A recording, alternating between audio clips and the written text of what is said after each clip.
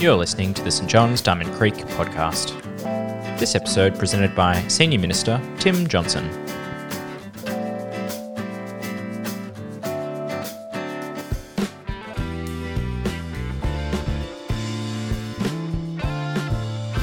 The letter of Paul to the Galatians, chapter 3, verses 1 to 14. You foolish Galatians, who has bewitched you? Before your very eyes, Jesus Christ was clearly portrayed as crucified. I would like to learn just one thing from you. Did you receive the Spirit by the works of the law or by believing what you heard? Are you so foolish? After beginning by means of the Spirit, are you now trying to finish by means of the flesh? Have you experienced so much in vain? If it really was in vain. So again, I ask, does God give you his Spirit and work miracles among you by the works of the law or by your believing what you heard? So also, Abraham believed God, and it was credited to him as righteousness. Understand then that those who have faith are children of Abraham. Scripture foresaw that God would justify the Gentiles by faith and announce the gospel in advance to Abraham. All nations will be blessed through you. So those who rely on faith are blessed, along with Abraham, the man of faith. For all who rely on the works of the law are under a curse, as it is written, "Cursed is everyone who does not continue to do everything written in the book of the law." Clearly, no one who relies on the law is justified before God, because the righteous will live by faith. The law is not based on faith. On the contrary, it says, the person who does these things will live by them. Christ redeemed us from the curse of the law by becoming a curse for us.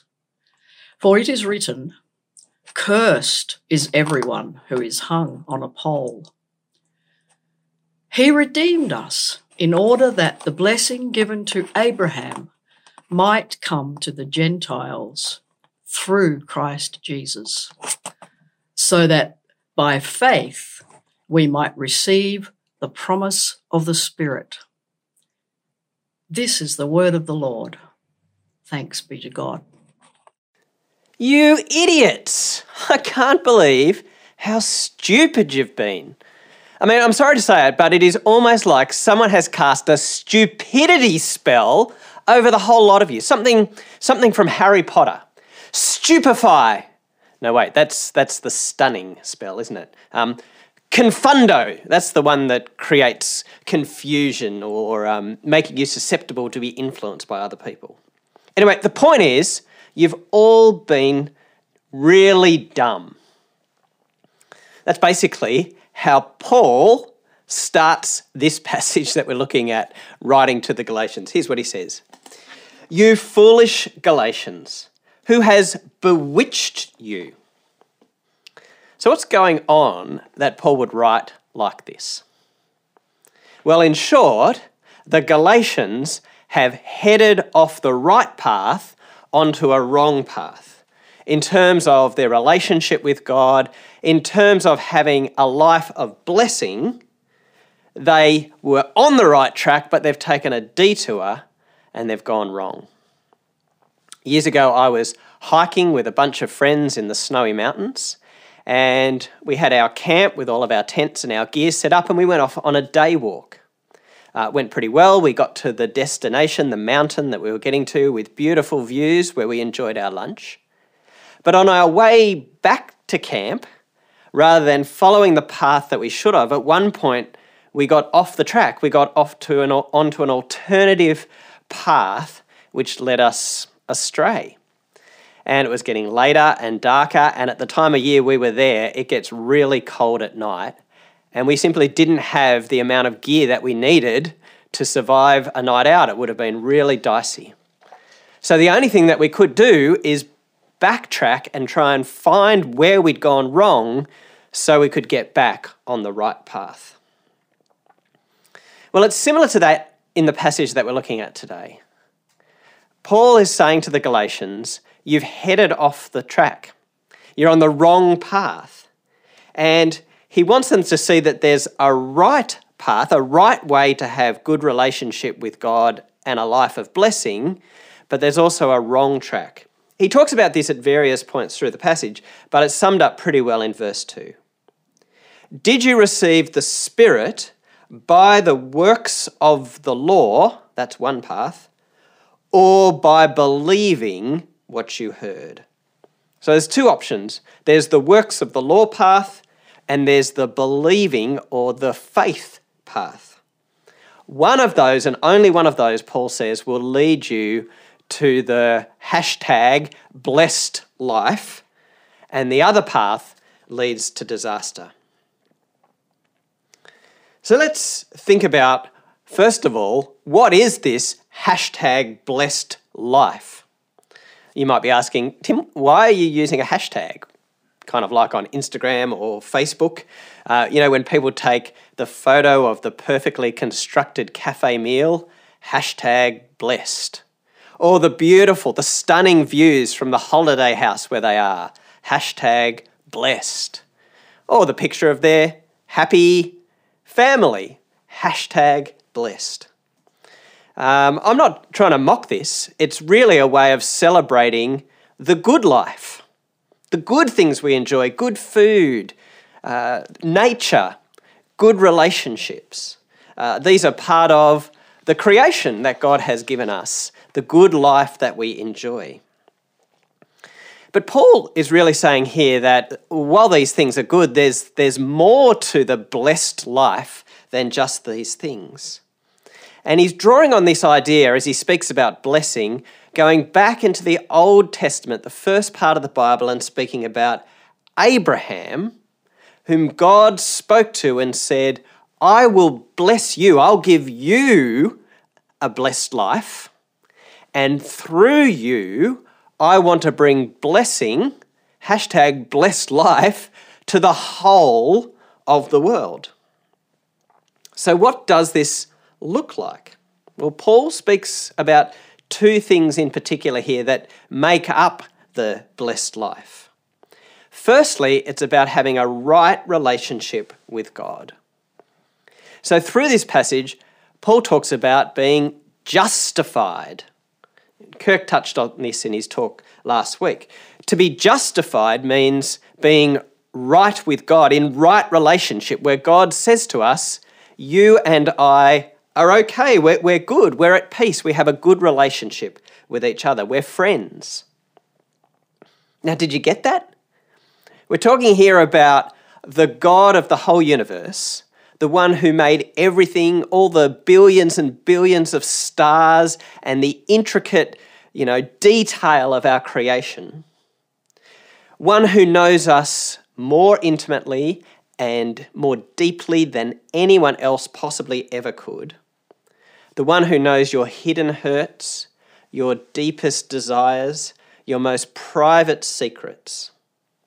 This God says, I love you, and you and I have a good relationship with each other. We're good.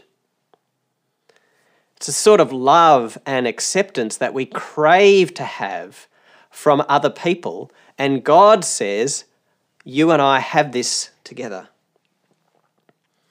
That's a key part of the blessed life. But as well as that, this good relationship with God, deep and intimate relationship with God, the other part of the blessed life that Paul talks about here is life that is empowered by the Holy Spirit. Paul talks about the Spirit right at the start of the passage and at the end of the passage. You see, God had promised an outpouring of his Holy Spirit, and we celebrated that last week in our church services, celebrating the day of Pentecost when God poured out his Holy Spirit on all of the followers of Jesus.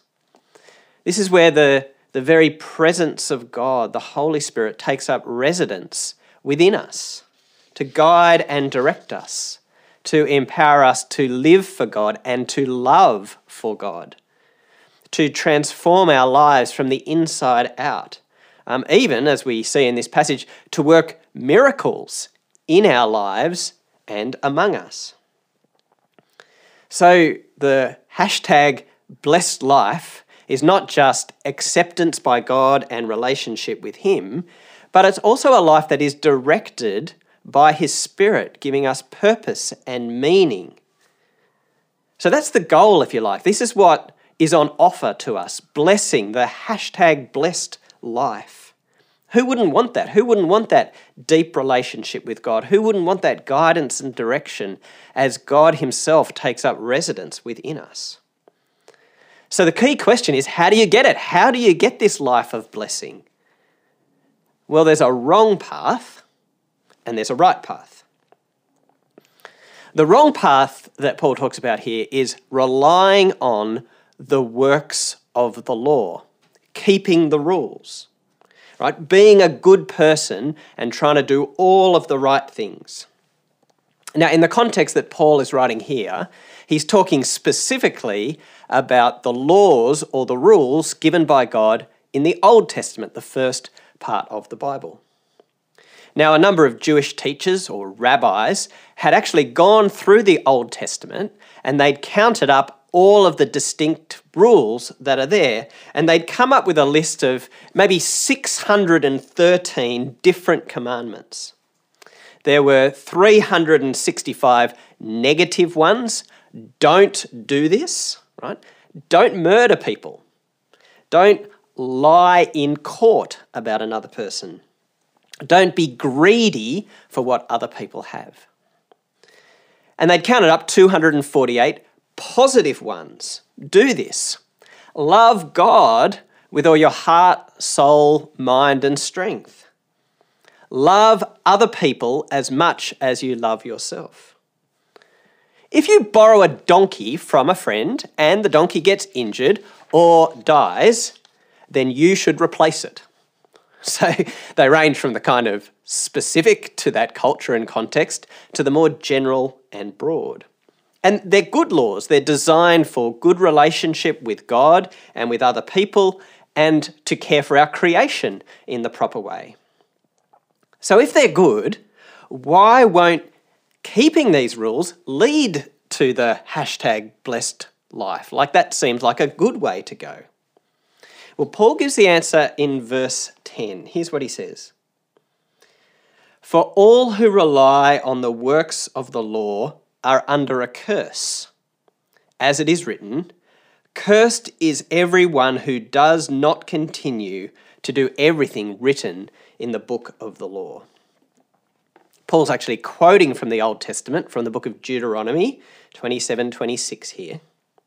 And I'll use an illustration to describe what he's saying here. Got here a chain. It's a paper chain made by the lovely Carolyn in our office here at church.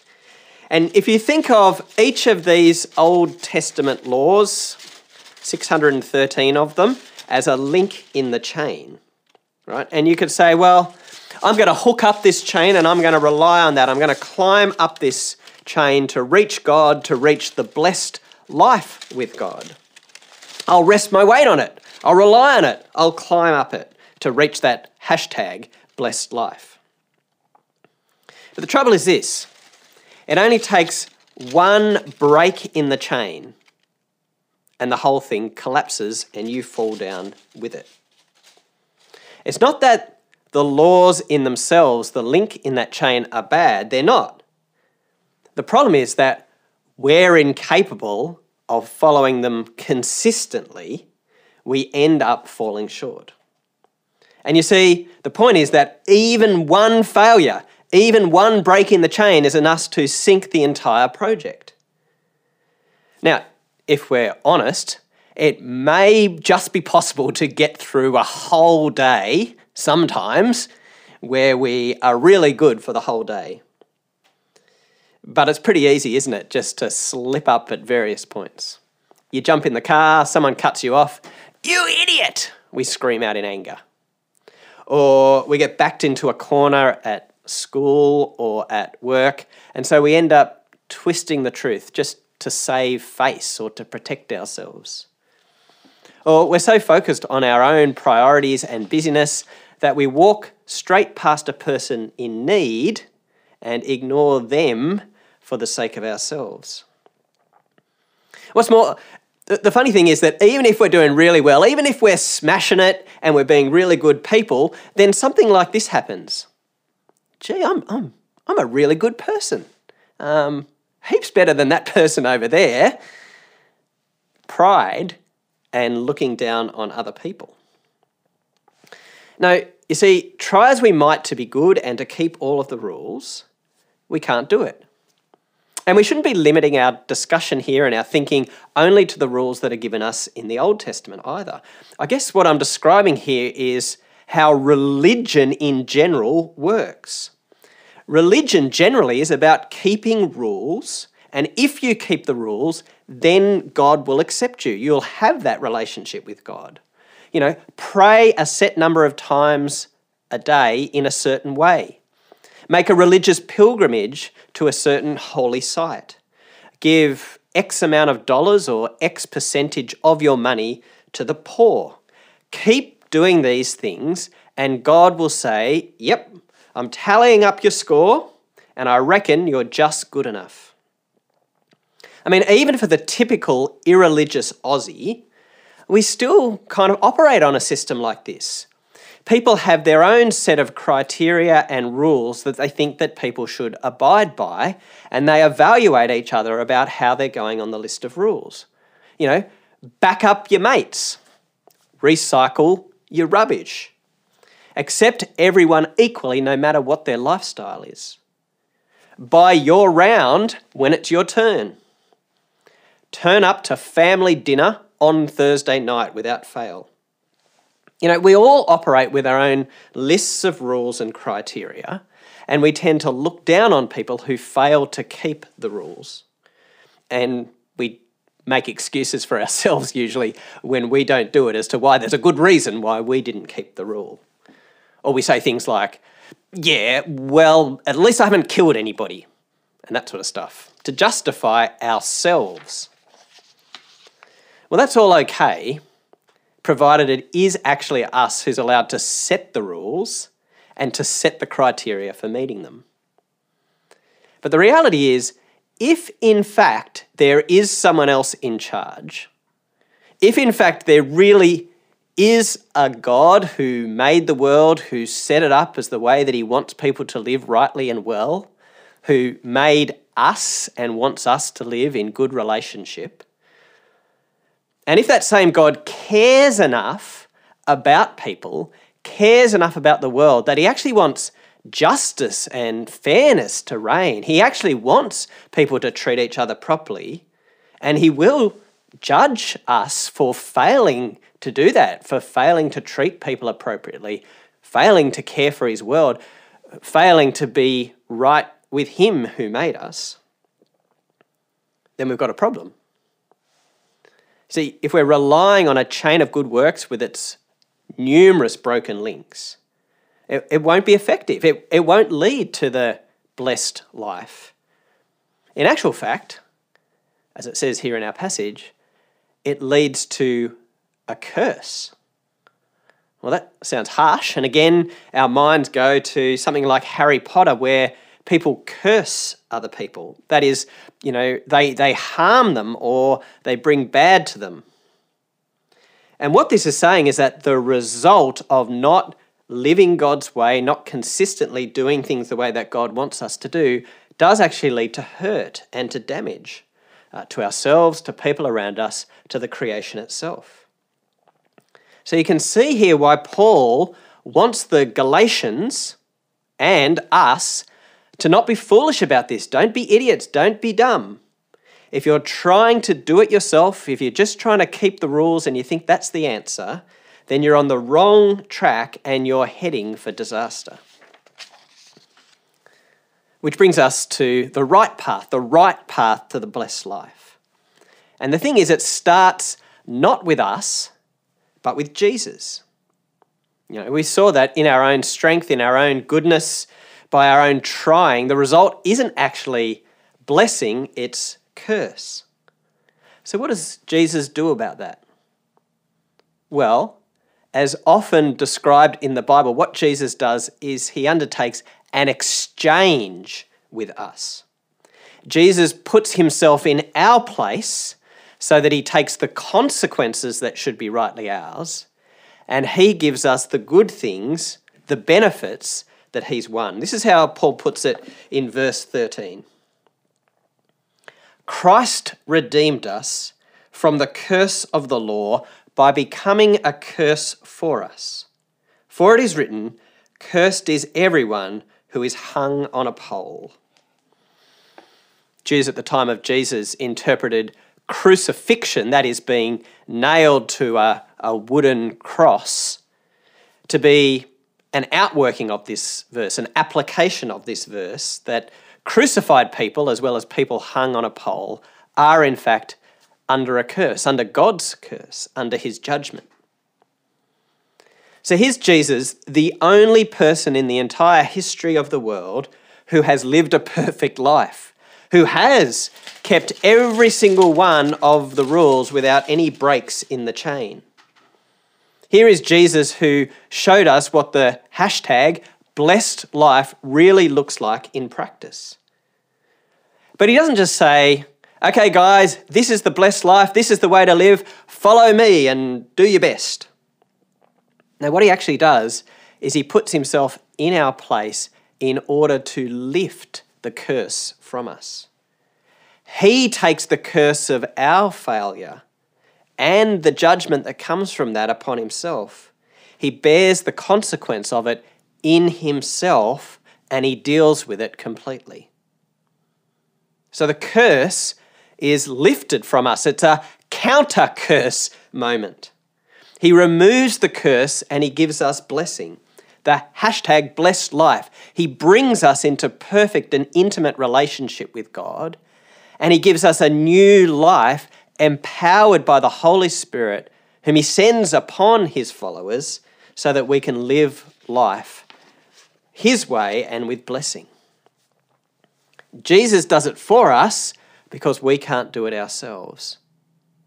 And so all we need to do, a simple but powerful thing, one thing, is to believe in him, to put our faith in him, to trust him. This is what Paul has preached to the Galatians. He says, before their very eyes, Jesus was portrayed as crucified. He's preached about Jesus' death on the cross and its effect. So all they need to do is believe what they've heard. To expand on the image that I was using with the chain before and the effect of the broken chains failing, think about this. This is, a carabiner. You usually use a bigger version of this for rock climbing, but it's the same sort of thing. It's got that little clip in it, and it's used because you hook on to something or you hook on to someone. And you can think of this carabiner really as what faith or belief is. It's the way that you connect to Jesus. Jesus says, clip onto me. It's almost like one of those rescue helicopters when someone's in the sea. A diver, a rescue person, comes down on a rope out of the helicopter to reach the person in need. And by clipping together, the rescue person pulls up the person who needs to be rescued in order to save them. Well, that's what Jesus does. He comes down from heaven to earth in order to rescue people, to redeem us, as this passage says. And he says, clip onto me by faith. Trust in me, unite yourself to me, jump on, and I will lift you through my good life, through my good works, through my death and resurrection, up to the blessed life, relationship with God, and a new life empowered by the Spirit. So it is faith, it is trust, it is belief in Jesus, which is the only path to the blessed life. Maybe this is something that you've never done. You've never connected yourself to Jesus through faith, trusted in him and committed your life to him. Maybe you've never seen the need to do that. Maybe you think, life's pretty good. I've got a pretty blessed life as it is. Maybe if I just, live it up, work hard, earn some cash and spend it how I want, then life will be pretty good. I'll have a pretty blessed life. But the reality is that you're missing out the deep blessing of life that is offered beyond that. An actual relationship with the God who made you, who knows you intimately and deeply and loves you and longs to be in relationship with you. And a life empowered by the Holy Spirit, where the very Spirit of God lives within you to guide and direct you each and every day to fulfill the purposes that God made you for. Maybe you've been clipping your carabiner onto something or someone else. Maybe you've been trusting in your own goodness. Maybe you've been trusting in your own religious practices. You see, Paul here isn't really talking to people outside the church. He's talking to people who are religious people, people who are in the church. And it's a warning to say, you guys were actually on the right path, you started the right way, but you've headed off track. We can start with Jesus, but we can drift away and over time start to rely on other things and get sloppy or lazy. We can start to think, oh, God doesn't care what I do. Or thinking, now I'm in with God, I can just carry on with life my own way. Or we can start to think that it's actually religious attendance, turning up to church or life group or reading the Bible or praying, which is the thing that gives us an in with God, rather than simply trusting in what Jesus has done. Again, that's the key. It is clipping ourselves, connecting ourselves, trusting in Jesus. That is the only way to the blessed life. It starts that way. That's how you enter into relationship with him. But it's ongoing. It's continuing day by day as you entrust yourself to him in every situation and every day. And as you seek to live his way, living your life empowered by the Holy Spirit. Here's a great way to start each day to ensure that we're doing this. Right?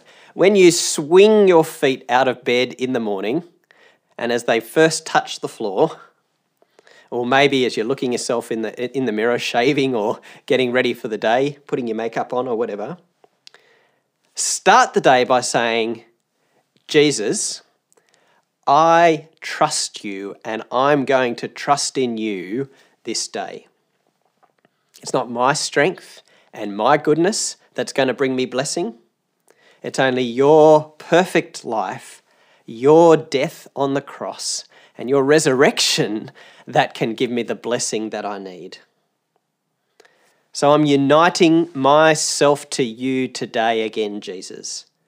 Fill me with your Spirit so that I can walk your life today. Help me to love you with my whole heart. Help me to love other people the way that you want me to. If I try and do this in my strength, I know that I'll fail.